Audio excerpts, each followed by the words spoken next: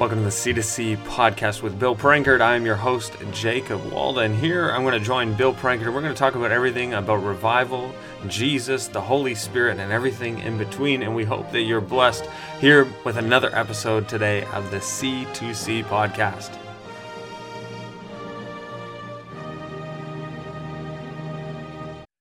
Hey everyone, welcome back to our second fall edition of our podcast. It's crazy how fast the time's gone. It's already, the middle of October. It's the end of October when this is coming out. But here we are with a special guest today, live from Florida, Mr. Zachary. How do I say your last name? Wayman? Wayman. All right. Yeah. This is great. We did all this time and I finally know. The mystery is revealed. And of course, Mr. Bill Prankard, how are you? I'm amazing. I can't believe that you didn't know how to say his last name. You told me he was your best friend.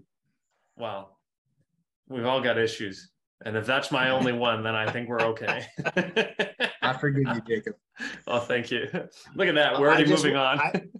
I just wanted to say, Jacob, that I just am so happy to be on with the two of you, because you're like both of you are like sons to me. And so that makes you kind of like brothers. So I guess it's time. I guess it's time that we know each other's names.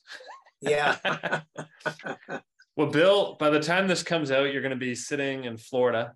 So why don't you tell the folks about a little bit about what's been happening since September?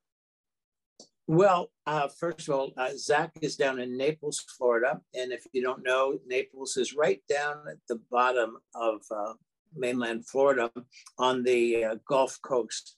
And most of you know where it is if you didn't before, because it's been on the news. Fort Myers, Naples, because there was a hurricane that just went through that was huge.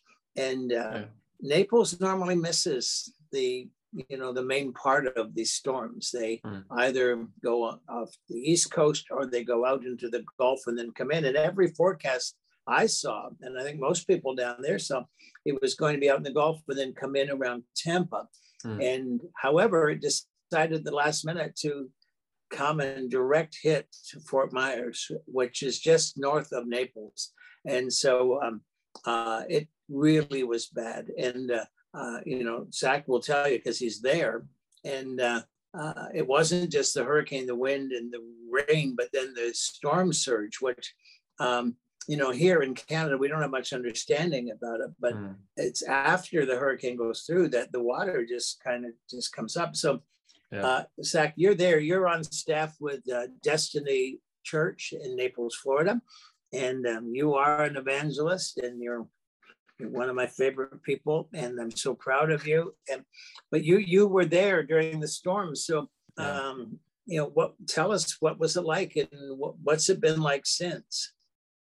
Well, I can tell you that the news makes a lot of things seem sometimes more devastating than they really are. Not to say that there weren't areas that were completely wiped out. Fort Myers Beach, those photos, those videos are very, very real. A lot of people lost their homes. A lot of people lost their businesses. And some of those people whose homes were flooded also lost their jobs. Yeah. So there is definitely some despair right now. I know I've just been speaking 2 Corinthians 4:8-9. We are hard pressed on every side and yet not crushed. We are perplexed, but not in despair. We may be persecuted, but we're not forsaken. Struck down, but we're not destroyed. I mean, Fort Myers Beach can be rebuilt. The bridges to Pine Island can be rebuilt. There are a lot of people that are trying to scramble to get resources, but I can tell you one thing, that the Church of Jesus Christ has just shined so bright and so beautifully. That's what I want you to talk about, because there's a scripture that says God can bring beauty out of ashes. In other words, out of disaster, good things can come. So what do you mean by the church is rising?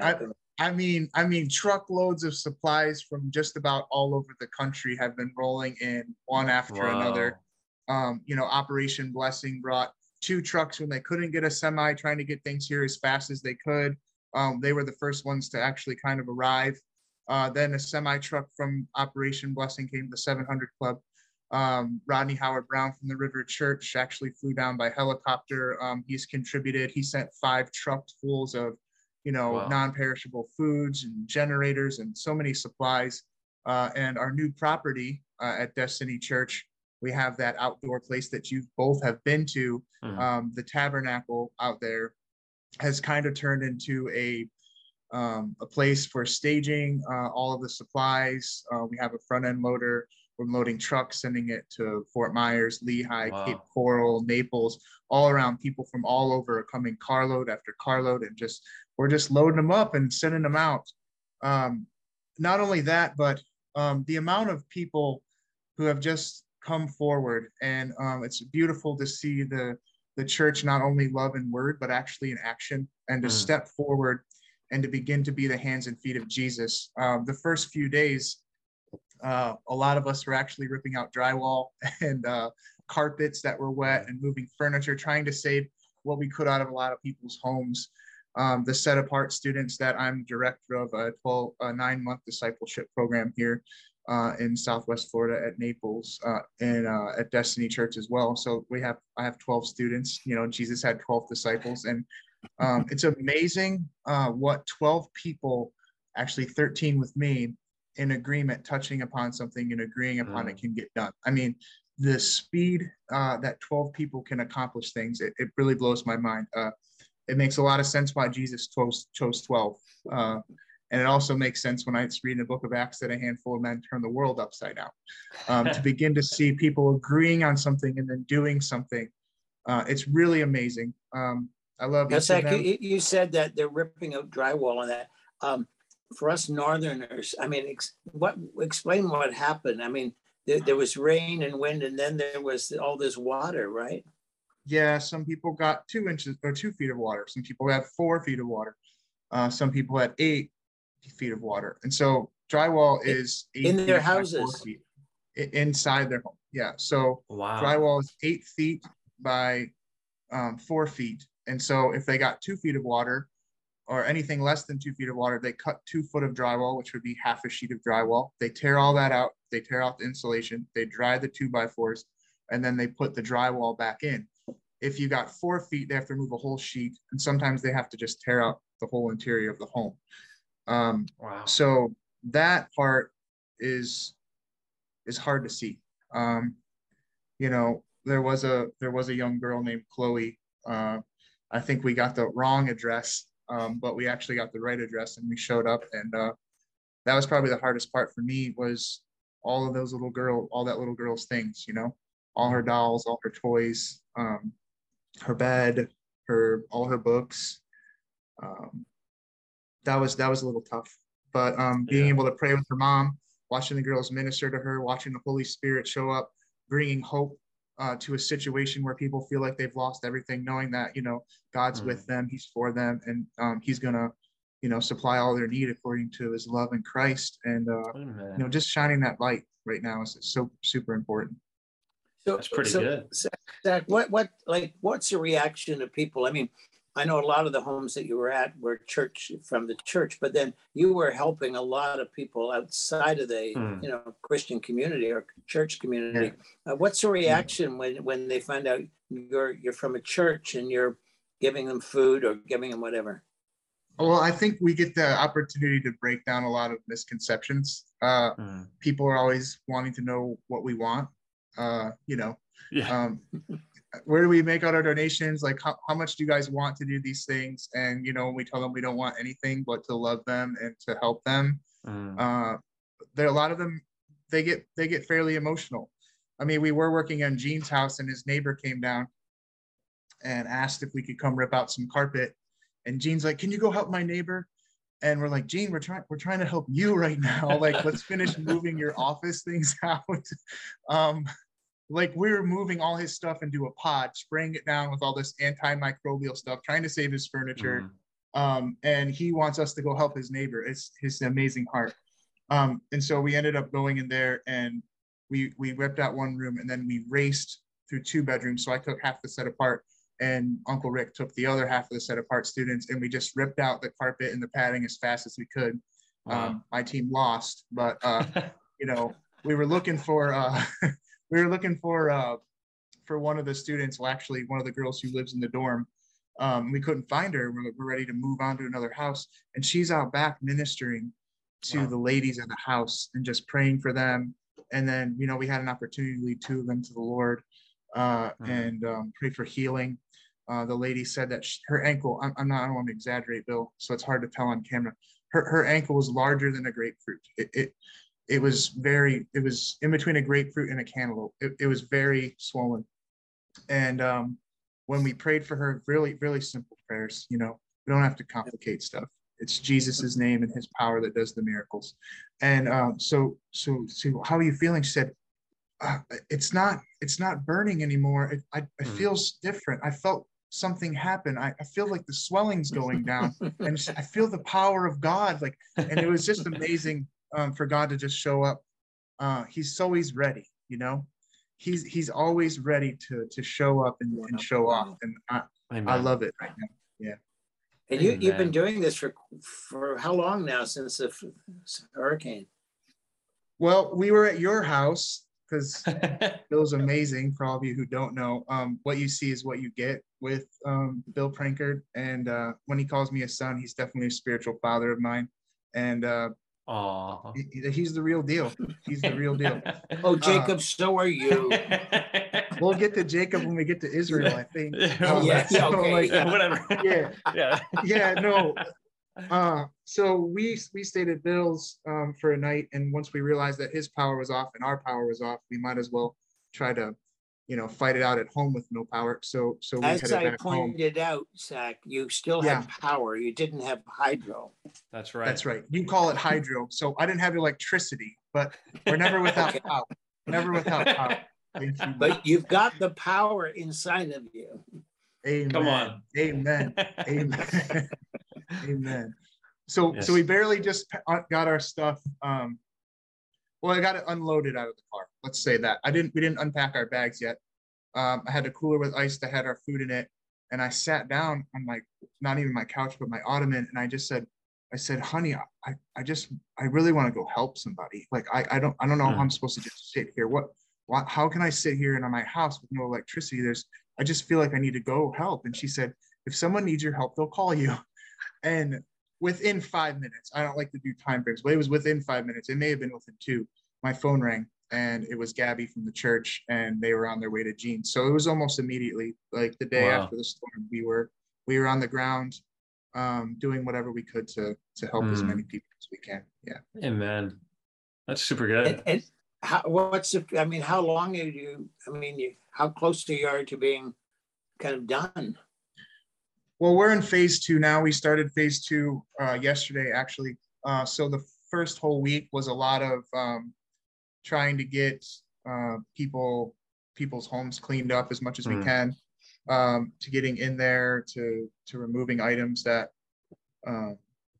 they needed out of their house, carpets and part of the walls, a lot of their furniture and things like that, getting people generators. They didn't have power. But now we're kind of in phase 2 where we are trying to get food, water, and supplies to as many people as possible. So awesome. I don't know how long until we're done. I have a wonderful pastor. I listen to him. I follow him.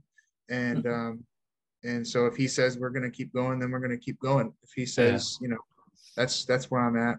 I'm surrendered to the Lord and yielded to my pastor. Amen. He's an amazing guy. Yeah. Bill was talking about this sermon. I think we were talking about that before the podcast started. A sermon he shared shortly after the hurricane. And Bill and I are sitting in Nunavut because our flight was delayed in a hotel. And it's 8:30, 9 o'clock at night. And I'm listening to Pastor Greg, and I'm getting fired up. And I said, we both are. We're like, yeah, this is really good, Greg. Come on, preach it. And I said to Bill, I don't have anything to offer. I said, I could take a hotel cup of coffee to somebody. But I said, I have to do something because it was just such a stirring message. But Greg's done a beautiful thing. And it was just simply, hey, you can actually be Jesus right now. And it doesn't have to be this crazy thing, but just serving somebody, whoever that is, whether that's 1 or whether that's 100. And it was a really great message.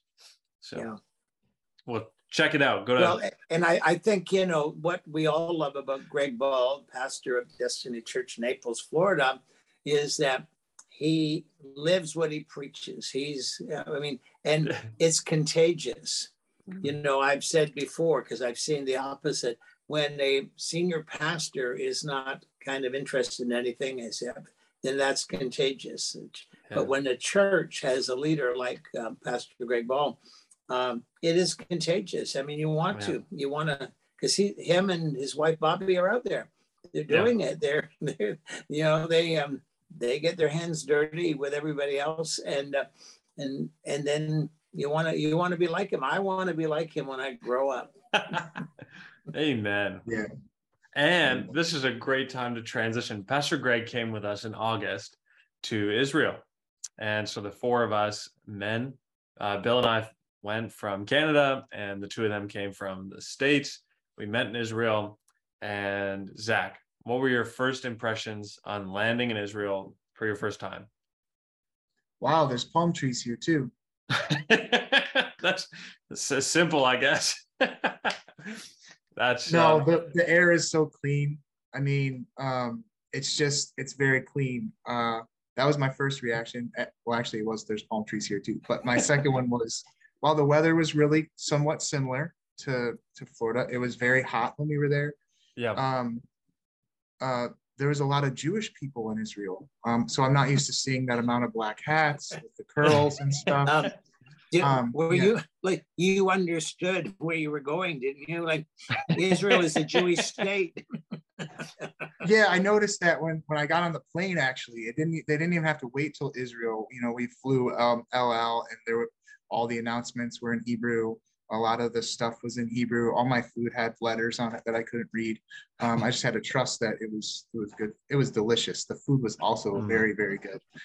So I didn't even have to wait till Israel to get delicious hummus. I was like on the plane. I was loving it. It was really good. Well, I tell people, if you go to Israel, fly El Al, it's the Israeli government's airline, kind of equivalent to Air Canada here. And you the moment you get on the plane, basically you're in Israel.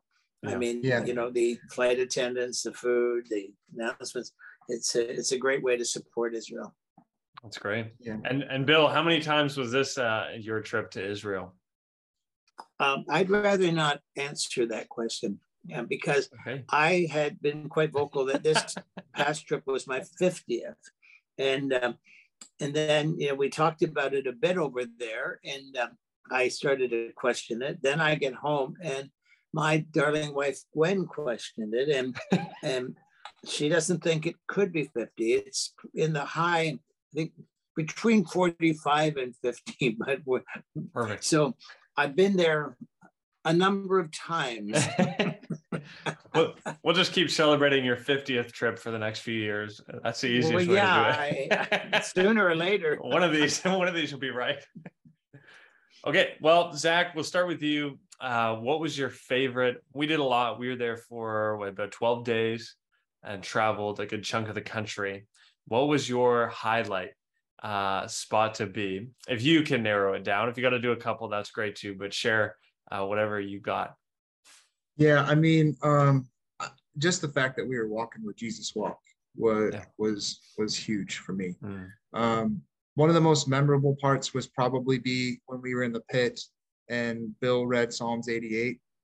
That was a very sombering, I don't know if that's the word, just really recognizing exactly what Jesus, where he was right before where he went. You know, like we went from Gethsemane, where he prayed the prayer where the sweat turned into blood on his forehead, and then into the pit, and to the place where his friends denied him, you know, where Peter denied him. And it was just, it was like very real. Yeah. You know, we read about it.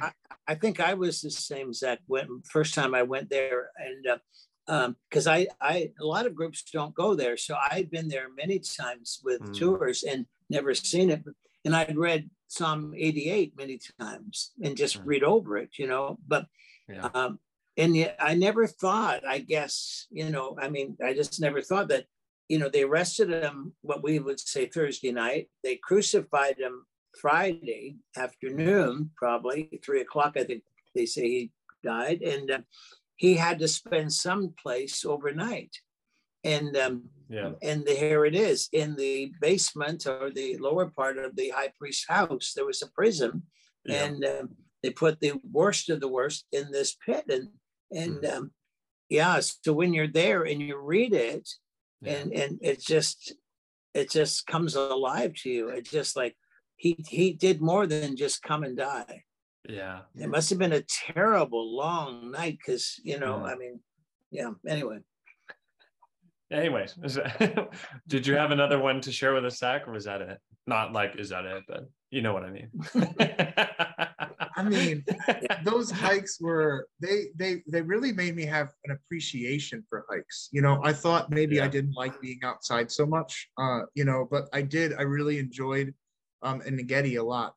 Bill told us that was probably one of his favorite places on earth, and I can see why. I almost feel like the enemy was trying to keep me from getting to the top of that hill. But I can tell you, once we jumped into that pool, where David was, and getting that cool water, man, that was something. That was something. If they're going and there's other people that are invited to go, man, that's the place. That's the place to go. Don't miss Engedi. That is. I'll never forget that. I'll never forget that. The Dead Sea is great, but it's hot and it smells really strong. But those pools in Engedi, there's that water. There's something about that water. That was amazing. And Engedi, for those that may not know, that's the area you read in the Bible where David hid when Absalom and before that Saul was looking for him. It's a perfect place. I mean, it's way up high. It's high. It's quite a climb, and it's very hot because it's right down by the Dead Sea, which is the lowest point on earth. However, you get up there, not only are there caves where he would live, but these pools, spring-fed waterfalls, pools and vegetation, and it's just lovely up there. And I mean, and to think that you're probably there in that water doing what David did a long time ago, and it's a very, very special place. It is. Bill, was that a highlight for you then this time, or was there something specific that really stood out to you? Well, as you recall, I didn't go up to Engedi. Wow, you're right. so you. Well, forget my question then, Bill. What did you like? So I wasn't going to bring this up, but I didn't get ready. I didn't prepare the body for the trip. And so I had some difficulty because it was very, very hot. It was between 40 and 45 degrees Celsius. So we decided, because I'd had some issues on other walks before that I wouldn't go. I wanted you to go. I had a lovely morning on my own down at the kibbutz, but I was reliving it with you and just thrilled when you guys got back and I heard. And but I'm telling you, next time I'm going up, because Zach, I have a personal trainer. I'm in the gym several times a week. I'm working out. I'm getting stronger, and there's no devil stopping me, because in 2 years' time, Jacob and I are going back with basically whoever wants to come. There's going to be a small tour, but you have to pay. It's probably limited to 25, and we're going to do the Jesus Trail, or the Jesus Trek, walk from Nazareth to the Sea of Galilee, and they break it up into 4 days hike. And it's a wonderful hike, and we've been working on the itinerary with a company over there that specializes in this, and I'm very excited about it. So we'll start promoting this soon. And because in 2 years' time, it's kind of a significant year for me, because I have a birthday. I actually have a birthday every year, but in 2 years' time, I have a significant birthday. So so for my 80th year, I'm going to do the Jesus Trail. And it'll be amazing. And if I have trouble walking, Jacob will carry me.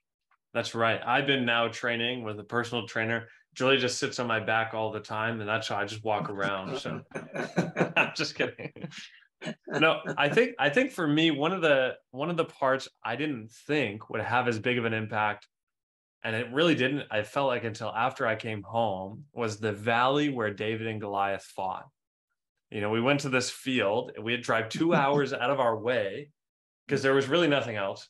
We go to this field and it's just a field. And I've seen fields here in Ontario, in Canada, that look nicer. They're better kept.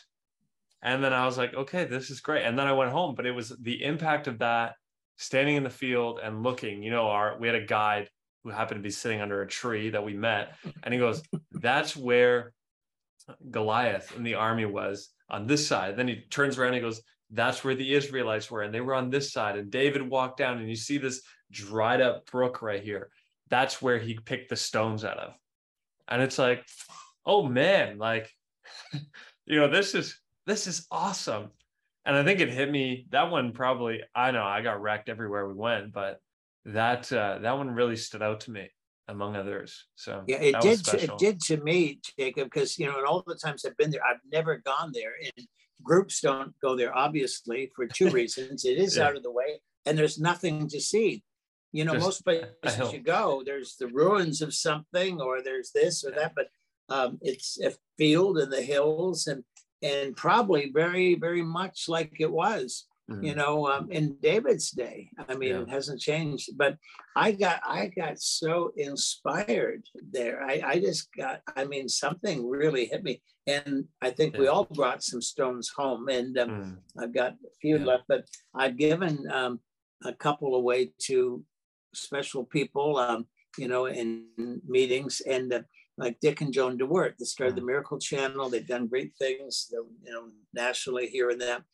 Jacob and I were with them for Labor Day weekend conference, and I presented them with a stone. And of course, you know, Jacob brought it up in a nice cloth pouch, and then I take it up because I told him I brought him something very special back from Israel, and they're kind of excited. I think they think, you know, some piece of jewelry or something, and I take out a stone and hand to them, and oh no, and I think it was Dick said, I guess there's some significance to this, and I just joke, say, no, I just picked up in the parking lot. But then I told them, and I said, I really felt that God told me to give you this, to remind you every time you look at it that any giants that come against you or your ministry, your family, God's bigger. And they just, I mean, they went on and on about it. And I think the next day they were telling me, they said, out of all the things we've been given, out of all the gifts, out of all the others, that's probably the most precious thing we've ever received. And, but yeah, for me, I really felt I wanted to go this year. And I talked to Chris Atkins, one of our cameramen that has done Russia with us. He was on staff for television with us. And he does a lot of filming in Israel. He actually produces 2 different television programs from Israel. He lives in Canada here, but he told me about it. And, you know, so I knew what to expect. I knew that there would be nothing there. Yeah. But yet there's something there. Yeah, there is. Yeah. Yeah. It's crazy. You know, there wasn't nothing there. There wasn't nothing there. The amazing part is there was that tour guide that Jacob was talking about. It's like God placed him there. Like, he's like, there it is. There's the mountain where the Philistines were. And he's like, we got like a private thing. I think he was like in the same company as the other guy from the kibbutz that took us on that other trek up the Salt Rock Mountain. Yeah, could have been. Well, you're right. I mean, but you know, and trips like that, you really expect divine appointments. Yeah. That, you know, you're in the right place, the right time, with the right people. Because when we got there to near the dried up brook, I mean, it wouldn't have been as meaningful at all. But there's a vehicle, and then there's just a man sitting under a tree. And so I didn't know whether he wanted to be alone or that, but he said hi. Actually, he was the driver and was with a guide and a family had walked over somewhere to see something.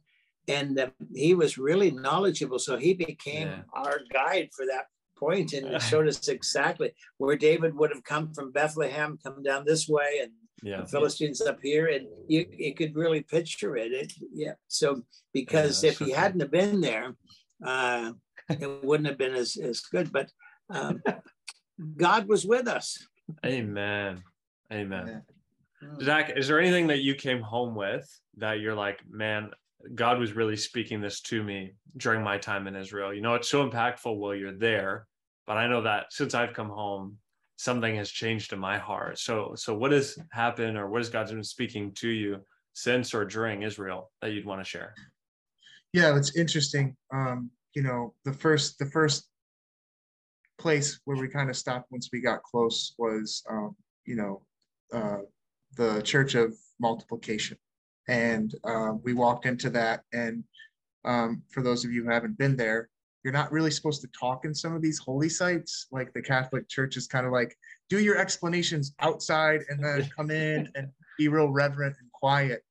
And so there wasn't much explanation. I didn't even know we were at the Church of Multiplication. And so I walk in, and this like real short little nun came out and kind of wanted to shush us, but then she whispered and then explained, this is the rock where it's believed that Jesus multiplied the loaves and the fish. And they had all the little tiles, the mosaics all around where it had the fish and the loaves. And then these guys, they just walked out. It was like, it was good for them, but something hit me real strong. The spirit was really, really strong there. And so I would been asking, you know, what were you trying to say to me? And so I really just began to unpack the loaves and the fishes and that miracle and all of that stuff. And I had a lot of, I was teaching a lot about that, but also that place where David and Goliath, I took some stones from there, and I gave one of them to each of the set apart students, all 12 of them, you know, set apart Naples.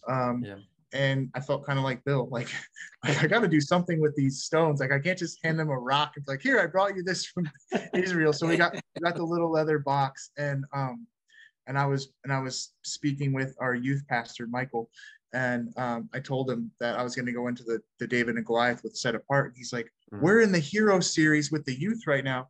Would you like to preach? And so last Wednesday, you know, a few days ago, I preached a message on David and Goliath. But I guess right now, so what a question, Zach. What a question. Ask an evangelist, would you like to preach?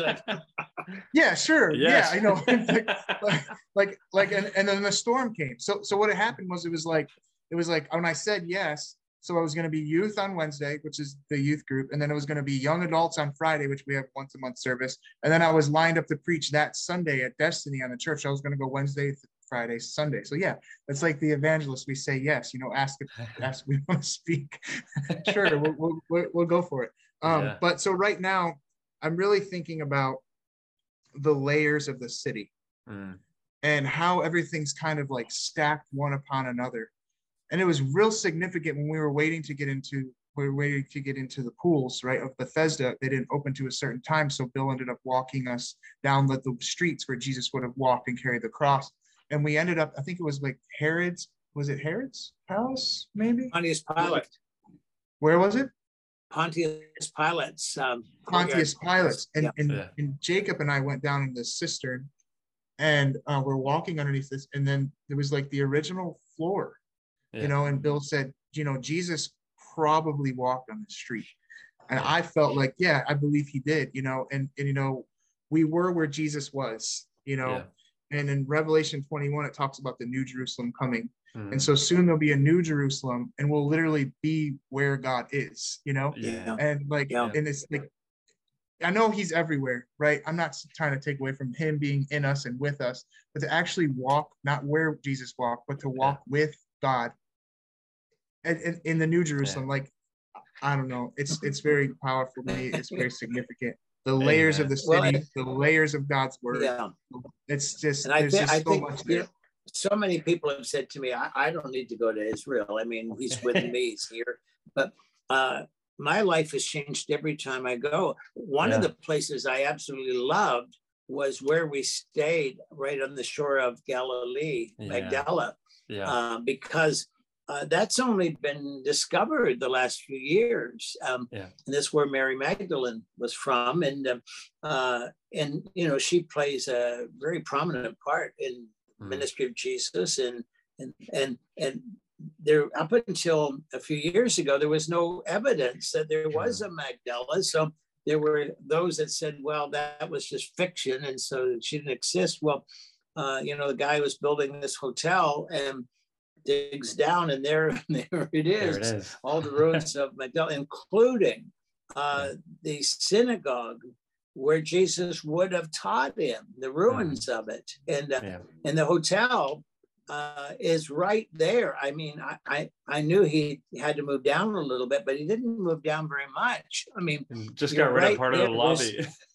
Yeah. And so, and it's a beautiful hotel, and lovely food, everything was great. But I just, while we're there, I think, like, we're right here.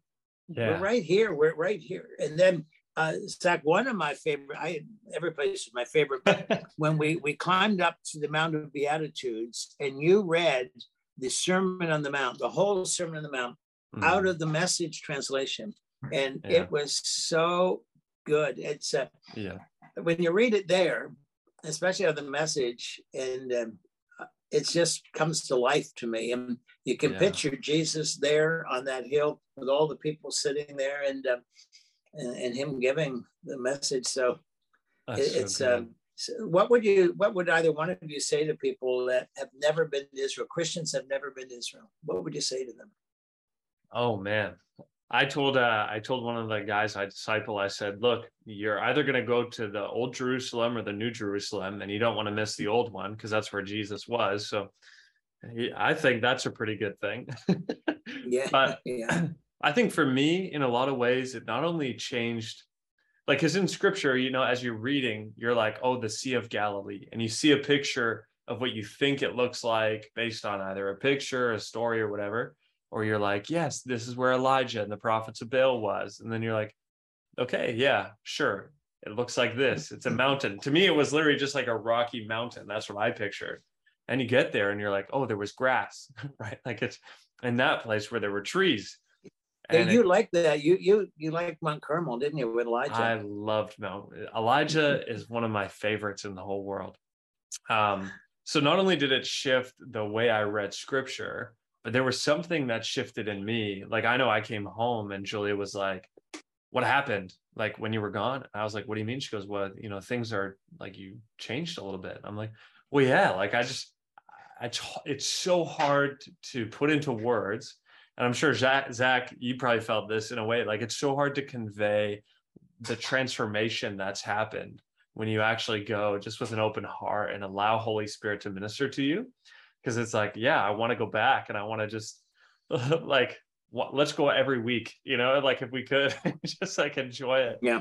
But like, I think every believer at some point needs to go to Israel and just to put your feet on the ground and to see, this stone was exactly, we know without a doubt, Jesus touched this stone, in Magdala. And then there's places where it's like, yeah, he preached kind of in this area, but it's like, he was physically here and he's in me now, but he was physically put his feet here and did stuff. So Zach. Yeah. Jacob, I mean, for you guys who don't know Jacob other than on podcasts or videos or something, like, he's just got such a pure heart. I mean, he's just this pure, big, loving guy. He's one of the most friendly and happy people that I've ever met. Some people get grouchy, like, after hiking for days in the desert, minimal amounts of water. I don't think I ever saw him without that smile on his face right there. And like, I don't know where he gets this energy from, but I don't know if it's from the sports and all the basketball that you play. I mean, he just rolls. Like, I don't even know if he's sweating half the time. I don't know what's going on. Like there's something happening there. But spending the time with both of you, and Pastor Greg, I don't think that I couldn't have picked a better group of people to go with. Like, it was really, whether it was your 50th trip now or it's going to be your 50th trip when you do the Jesus Walk. I'm telling everybody I went with Bill Prankert on his 50th trip to Israel. And that's like the story that I tell. So I mean, either I'm going to be a liar, I'm just going to stick with it because we don't really know. Yeah. I think it's 50. So there you go. Yeah, there you go. Yeah. Not only did Israel change, not only will it change the way you read the Bible, it'll change your life. And the people that you go with, I mean, at least for me, the people that I went with, it changed our relationships, for the better. when we were in Christchurch, I mean, we all shared a room. So, you know, four with men Pastor in a Greg, room. yeah, 4 guys in a room, and the bathrooms aren't very large, but I tell you what, that is one of the most peaceful places on earth. I don't know. Yeah. You get behind that, you get in the city gates, there's a lot going on, but you get behind the gates of Christchurch, and it's a sweet place. Yeah, so if you haven't been to Israel and you can go to Israel, go. If someone asks you to go to Israel and you don't go, I wouldn't know why. I don't know why you would not want to go. Yeah, the flight's a little long or whatever, but I don't even remember that part. You know, it's like you gotta go. You gotta get there and be open for God to change you, to transform you, and to bring unity and love into the relationships with people that you go. I mean, it was amazing. It was amazing time. I want to share. Sorry, Bill, you go ahead. Just let me ask, because I'll forget, but you won't. Let me ask both of you, like when you're reading scripture now and you read that, say Jesus was, you know, in Capernaum, and then they head to wherever, you know, either Caesarea Philippi up north, or going to Jerusalem, or, you know, from Jericho, he went up to Jerusalem. When you read that after you've been there, it's different, isn't it? Yeah. I mean, like Zach said, you appreciate hiking a little more, right? When you realize Jesus is like, hey, I'm going to give you a little illustration. And it probably was a good 2-day hike for them to get to Caesarea Philippi. And he could have just said, you know, the gates of hell will not prevail against the church. And they would have been like, yeah, you're right. But for him to actually go there, like, that's a long trek, right? And so it changes your view on, like, it just wasn't a quick, we're just going to go across the street and then there it is. And then, you know, it's quite a ways. And the word on the street is that you, for whatever reason, Jacob, you bought all new clothes over in Israel to wear. Yes, Bill and I we didn't lose anything, actually. The airlines mishandled our luggage. So we matched, and I thought that was pretty fun.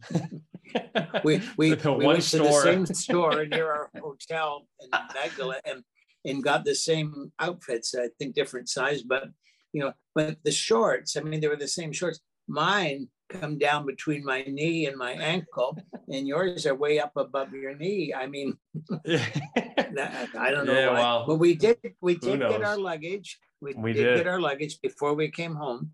Yep, 4 a.m. and we left at noon. So it was a gift.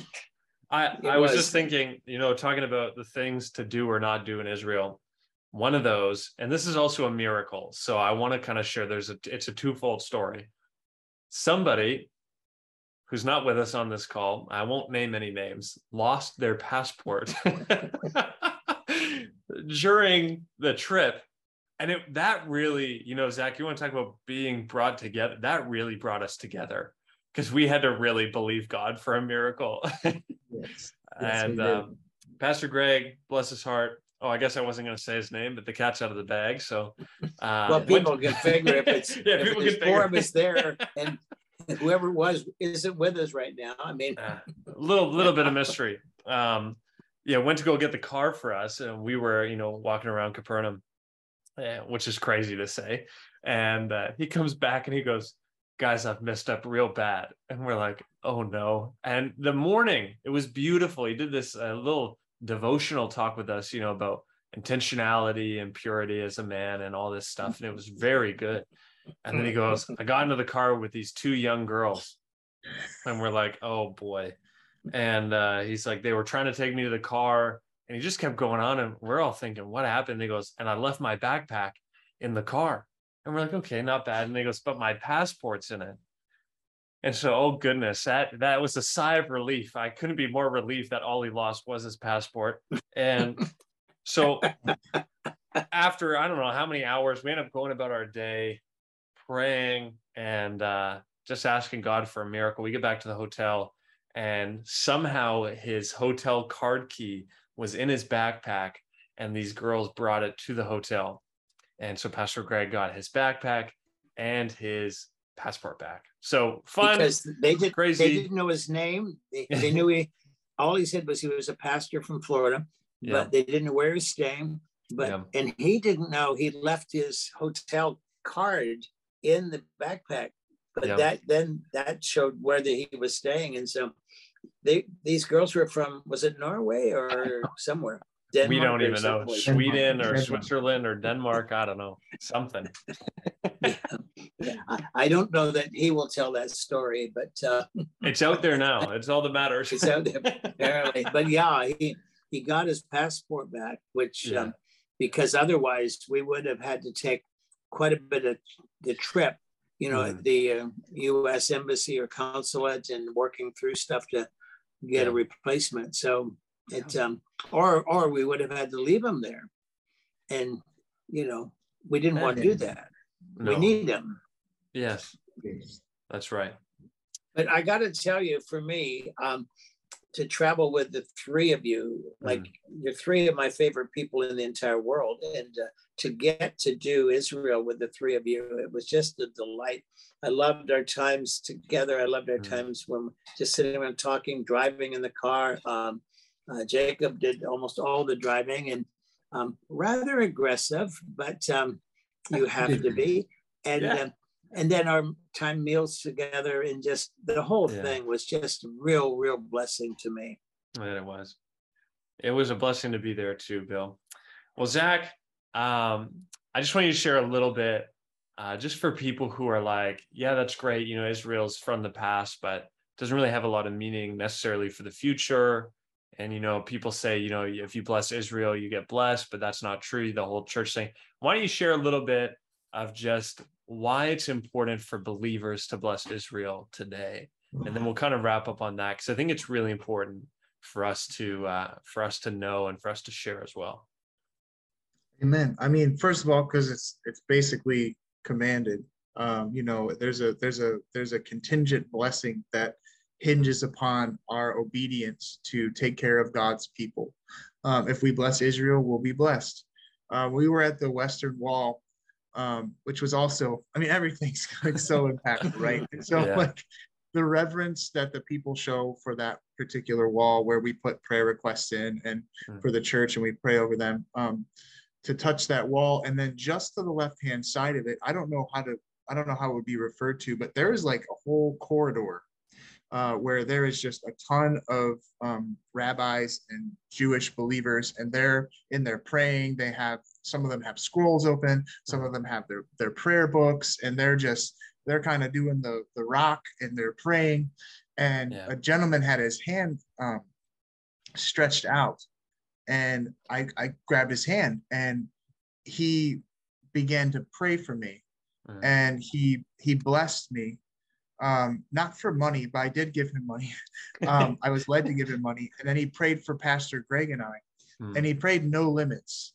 Yeah. And I'm telling you, I believe we're beginning to see even the activation of that prayer right now, where the enemy tried to come in like a flood, but our God knows no limits. And when we open up and we receive the blessing, truckloads of blessing, handfuls of healings that could turn into multitudes of people coming to know the Lord, to seeing the love of Jesus. And if we take this restraints off, we take the limits off of God, and we obey his word, and we bless Israel, we'll be blessed.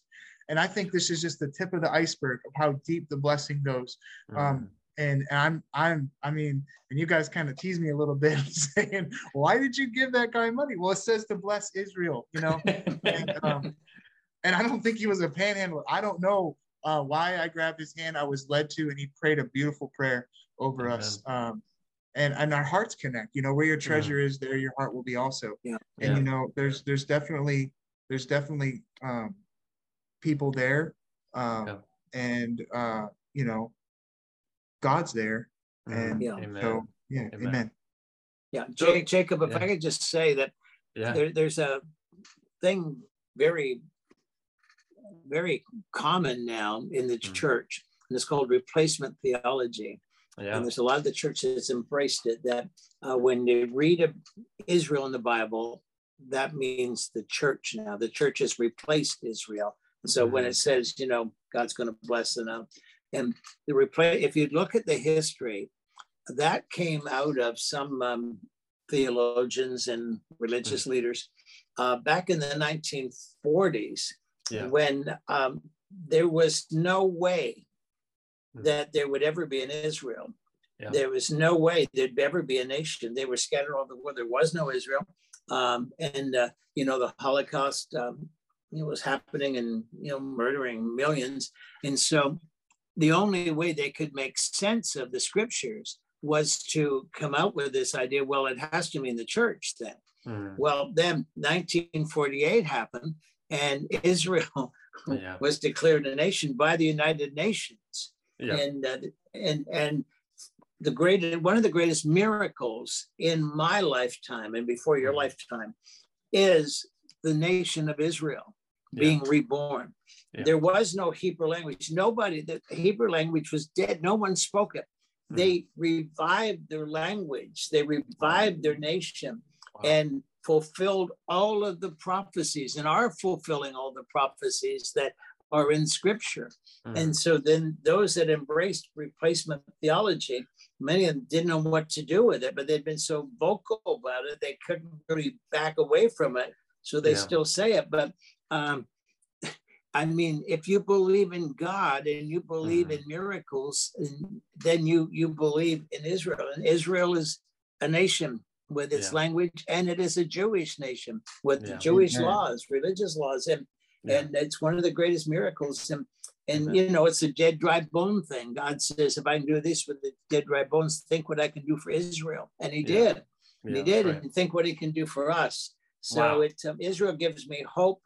I just love breathing the air. We just hosted here in Ottawa, Jay and Marydel Rawlings. They're Canadians that have lived in Israel now for 50 years. When we were there, we had dinner with Daniel, their son, and his wife that I had married them. And Marydel, she's more Jewish than Jewish, even though she isn't.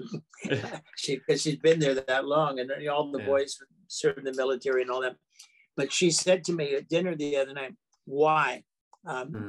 Why did you go to Israel? And why do you keep going back? And what happened to you? And she said, I don't want any nonsense. I just want to know. And I said, well, listen, and I'll tell you.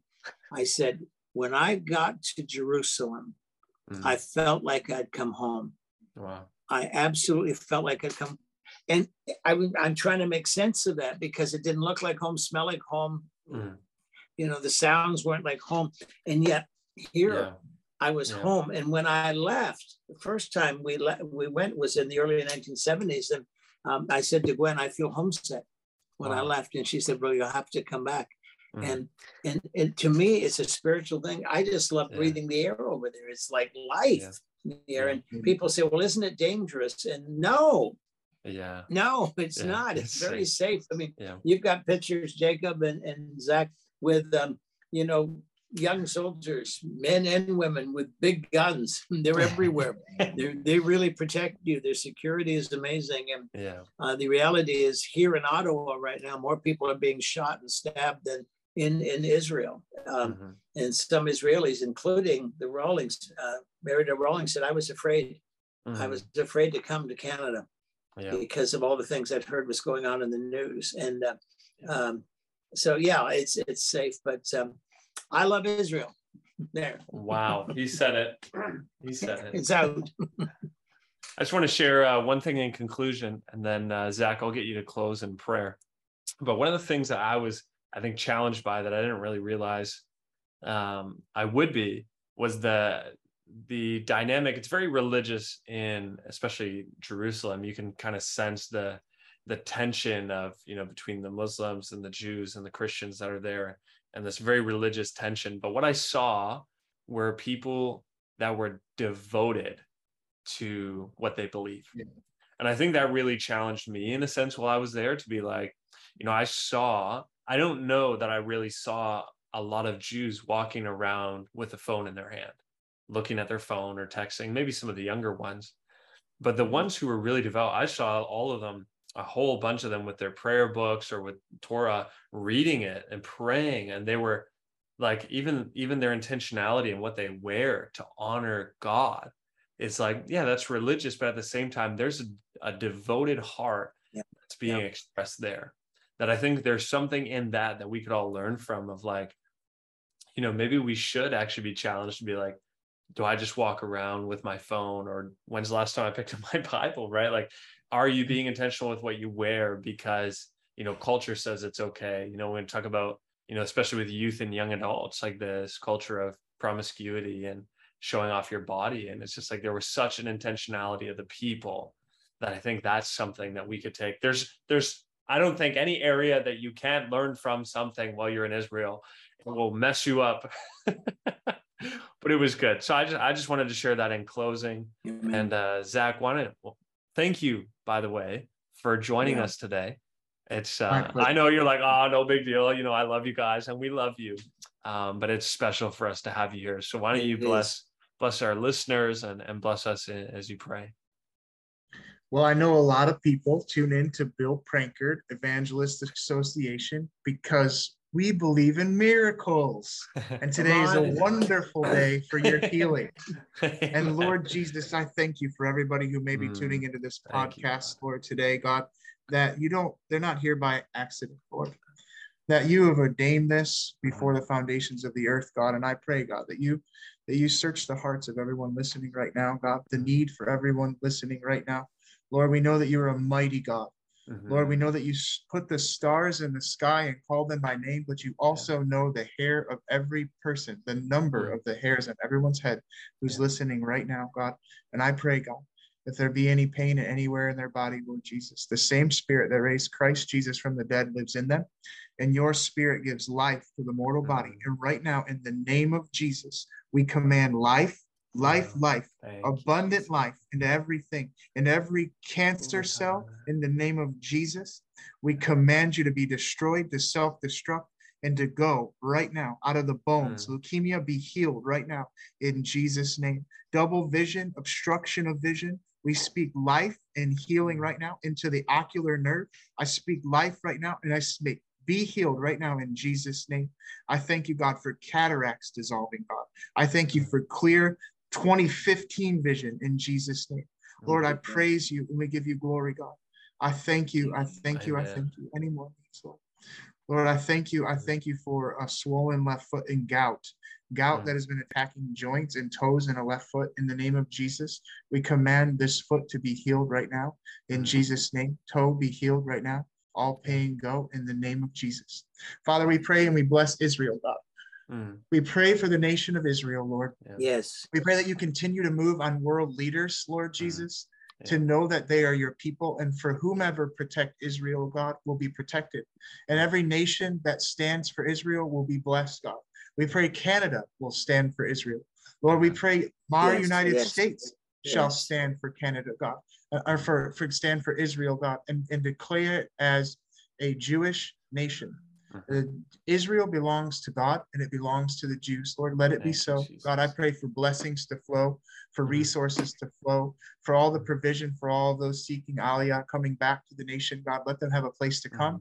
I thank you for jobs for them, Lord, for provision for them, Lord Jesus. And I pray, God, that they'll be lifted and they will know that you are Lord, that you are the Messiah, the one that they've been looking for, has come and has died and has resurrected, and you're coming back again. And I pray these things in Jesus' name. Amen. Amen. Amen. Well, to each of you who are tuning in and have tuned in, thank you so much for joining us. And don't forget, as Bill mentioned, we've got an upcoming trip in the spring of 2024 that if you're interested and you want to come to Israel, this one will require you to be able to walk and hike. So you have to be physically fit enough to do that. And we just want to make sure that you know that as well. So you can check out bpea.com to stay up to date for that. And for all of our podcasts, wherever you're listening, give a like, give a subscribe, and so you can stay up to date on all our new episodes that come out. Again, Bill, Zach, thank you so much. Love you both. And thank you guys for joining us today. I love you guys. I'll see you both soon.